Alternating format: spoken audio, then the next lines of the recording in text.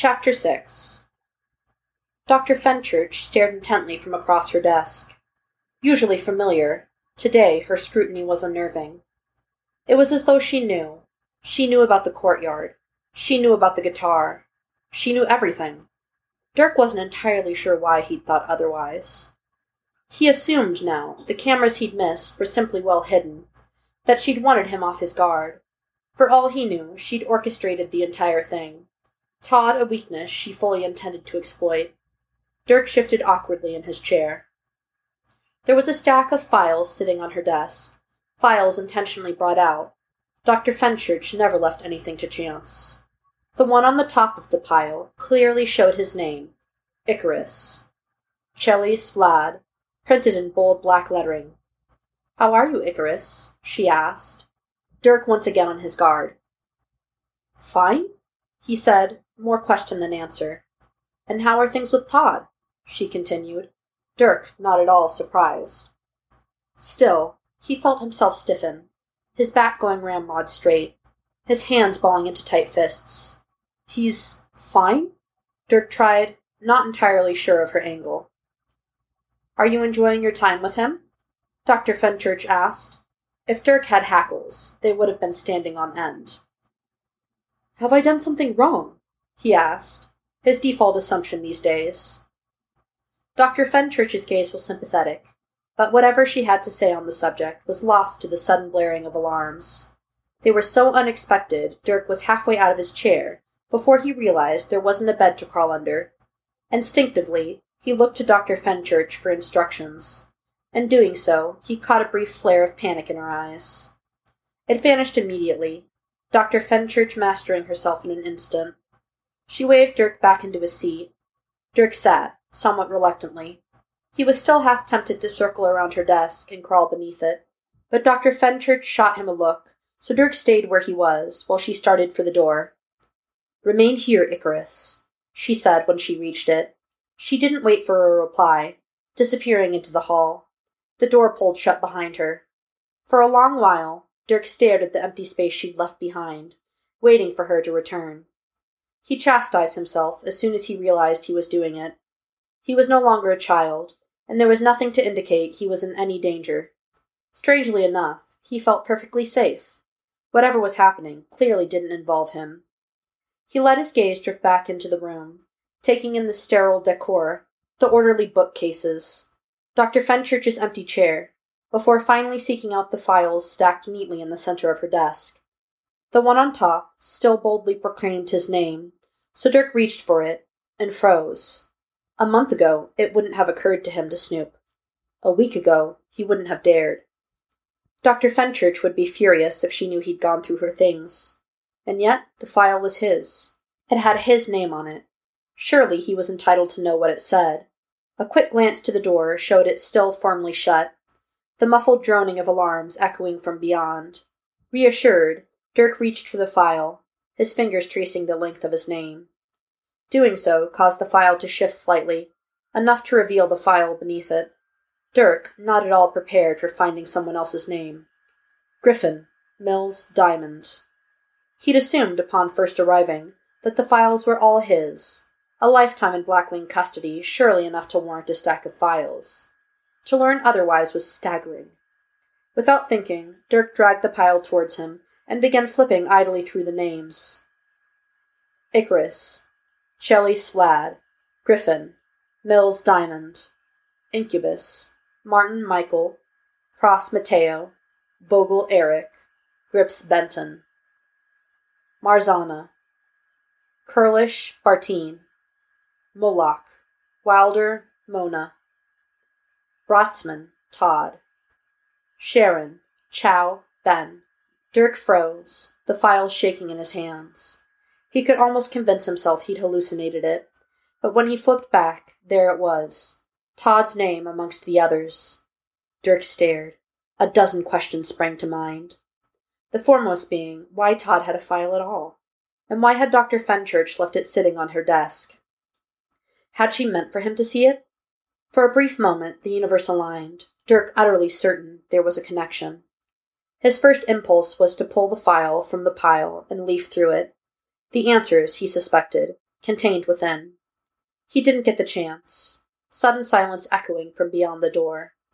Dirk's attention snapped towards it. He had just enough time to return the files to their original position before the door swung open, Dr. Fenchurch entering the room. "My apologies, Flad," she said, the first time he could remember her using anything other than his designation. Dirk sat up a little straighter, his hands folded neatly in his lap. "Now where were we?" she continued, her gaze falling to the files on her desk. Dirk forced himself to breathe. Yes. Todd. How have your sessions with him been going?" She sank into her chair as she spoke, her expression oddly placid. Sorry. Why do you want to talk about Todd?" Dirk asked. He knew he was taking a risk, but this couldn't be a coincidence. "Are you uncomfortable talking about him?" Dr. Fenchurch asked. Her gaze had narrowed, but it wasn't suspicion. Dirk felt the distinct impression she expected to gain something from his answer. "No, Your sessions with Todd were conditional on you agreeing to certain parameters, were they not?" Dr. Fenchurch interrupted. Dirk nodded. "Then I would ask again, how are those sessions going?" There was no point asking if this was a condition. The answer fairly obvious. "Good," Dirk said. "They're going very good. He's very nice." "That's good," Dr. Fenchurch said. "Would you say the two of you are becoming friends?"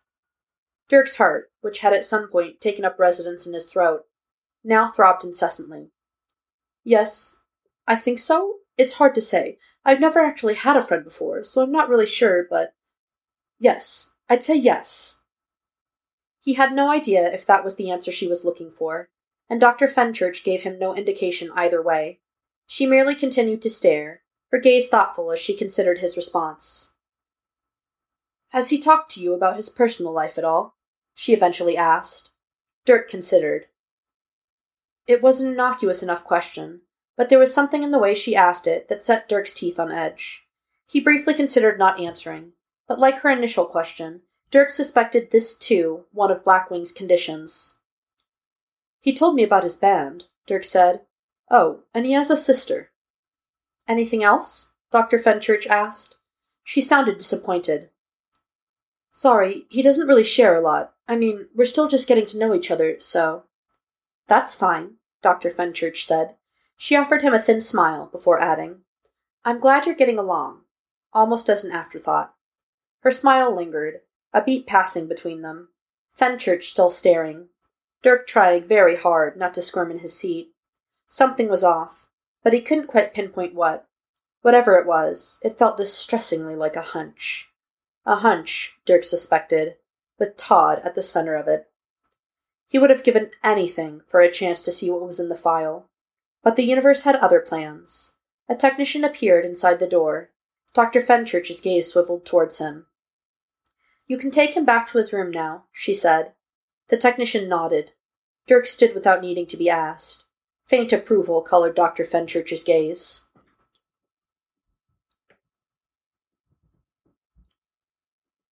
The thought wouldn't seem to leave him.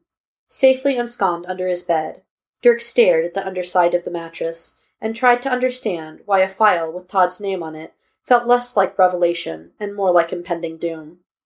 How long had they known each other? A month? He thought back to that first day, to the shock of seeing another person in the common room. A study, Todd had said, though he hadn't recognized Blackwing's name, and when Dirk had asked, he'd mentioned something about nerves. What possible use could Blackwing have for someone with a nerve disorder? He'd assumed, of course, that Todd's presence was meant for him, a manipulative tool, or perhaps incentive. Dirk was never sure. Both, maybe, though either way the outcome was the same. But what if he was wrong? Why else would Dr. Fenchurch have a file in Todd's name? It begged a more insidious question. Why had she left it sitting on her desk, out in the open for Dirk to see? He hadn't had the chance to examine the file's contents. Perhaps it was empty. The file itself, yet another experiment, another test. Squeezing his eyes shut, Dirk began to wonder if this was all some elaborate hoax, designed to drive him mad. The question plagued him long past when he should have slipped out from under the bed to crawl beneath his covers. He ended up falling asleep where he was, his apprehension manifesting as dreams. In them, his room was bathed in red, his door standing wide open. Unlike the waking world, here there was no hesitation. Dirk slipped from under the covers without a second thought. He floated, rather than padded, into the hall, where the light was crimson, so dark each breath dragged color into his lungs. The alarms were silent, the hall strangely empty, devoid of even a technician. There was only the endless red, a gentle pulsing, that followed Dirk all the way to the common room, where he found Todd waiting for him, a battered electric guitar in his lap. "I needed electricity," Todd explained. He held a frayed cord in his hands. Red light pulsed around him. "I don't think you should," was as far as Dirk got before Todd bent over to plug in the amp. Bright sparks lit the air. Todd stiffened, his jaw clenched against the current. Dirk watched, helpless to do anything. Overhead, the lights flickered and then fell dark. Todd dropped the cord. "It's fine," Todd said, as though nothing had happened. "It happens all the time." The scent of burning flesh hung in the air. Dirk woke with a gasp. For a long while, he lay beneath his bed, his breath coming in great, heaving gasps. Dampness trickled from the corner of his eyes. Dirk couldn't bring himself to wipe it away. He couldn't remember the last time Blackwing had inspired a nightmare. Not since he was a child. It left him more shaken than he'd willingly admit. Dirk too terrified to move, too tired to do anything save stare at the underside of the mattress and wonder what it all meant. It was far too early for this, Fenchurch decided. She'd already had a coffee, but she needed another. Seated across from her, Colonel Riggins looked far too awake. That was the soldier in him. He'd been with Blackwing so long now. It had undoubtedly been decades since he last saw the field. And yet a soldier he remained, every inch of him pure army. It showed in the way he sat, back ramrod straight in his chair. It showed in the clean lines of his uniform, in the precise order of his office. Unlike hers, which she very consciously kept devoid of personal mementos, Riggins's office was a historical archive. His walls were littered with personal achievements, framed newspaper clippings marking the passage of his career. They ended 12 years ago, about the time of Blackwing's inception. Commendations filled the remainder of the wall. Even his bookshelf told a story, technical manuals intermixed with literary classics. Fenchurch counted no fewer than 6 copies of Melville's Moby Dick. Beside the bookcase, an American flag stood proudly on display. "We could try inducing stress, see if it triggers an attack," Fenchurch said, well aware she was wading into the unknown. She remembered Esther, though she'd only met the woman briefly, nowhere near long enough for her or her condition to have left an impression. That wasn't the case for Riggins. Esther was one of Riggins's first, possibly even the reason for Blackwing's inception. Losing her had clearly had an impact. Riggins's obsession with her nerve disorder bordering on manic. "I'm not sure that's a good idea," Riggins said, his expression clearly troubled. Fenchurch shook her head. "Then what would you suggest? Because we've brought the boy in, and so far he's shown no signs of having extrasensory perception." It was a question she fully intended Riggins to answer, but she held up her hand when it looked as though he might, needing then to say her piece. "I know he shares genetic markers. They all do. But we haven't proven those markers have anything to do with their abilities. We are currently monitoring 42 subjects, and aside from Incubus, not one of those subjects shares anything in common with the other 41. You found another person who claims to have pararabulitis, but aside from a mutated genome, what proof do we have?" It felt good to finally voice her doubts, to talk about something other than Icarus. She'd agreed to bringing in Brotzmann on the condition they could dismiss him if his testing proved inconclusive. They were now weeks in, and still had nothing to show for it. "Have we considered this isn't the right environment?" Riggins asked, an old argument. Dr. Fenchurch rolled her eyes. "So your plan is to turn them loose in the world, monitor them from afar? Tell me again how we're supposed to do that." A coffee with aspirin. That was what she needed. Fenchurch brought a hand up to rub at her temple. "Not all of them," Riggins said. Fenchurch couldn't help it. She barked a laugh. "No, Just Icarus and Brotsman, the ones you've deemed safe. The lines of their mandate were growing increasingly unclear. Fenchurch no longer knew what they were trying to accomplish. "I'm not opposed to your plan," Riggins said. His gaze had drifted, locked now on the case that held his many medals. Amongst them was a Vietnam service medal. How old was he? Fenchurch wondered. She would have thought he was closer to her own age, but maybe not. "Good," Fenchurch said. Certain hers was the only one that would work. "He'll need to come in voluntarily," Riggins continued, though they'd already discussed this. Still, Fenchurch nodded. "A few weeks," Fenchurch said, giving her timeline. "Icarus is already attached, and from what I've seen of their interaction, Brotsman is quite taken. He has nothing outside of here. He's estranged from his family. He has no friends. He's dropped out of school, lost his apartment. I believe Icarus could convince him." A brief flicker of discomfort passed over Riggins' features, but he didn't argue. "You've set the groundwork, then?" he asked. Fenchurch nodded. "He didn't read the file, but he's seen it. As I said, a few weeks. I would suggest we prepare the room next to his for additional incentive." Riggins didn't answer, but he didn't object either, and while she knew he disapproved, the choice wasn't exactly his. Any objections he had, he could raise with General Kinsey. Until she heard otherwise, she would assume their mandate stood. "Was there anything else?" she asked, too abrupt by far, but the morning was waning, and she still desperately needed that coffee.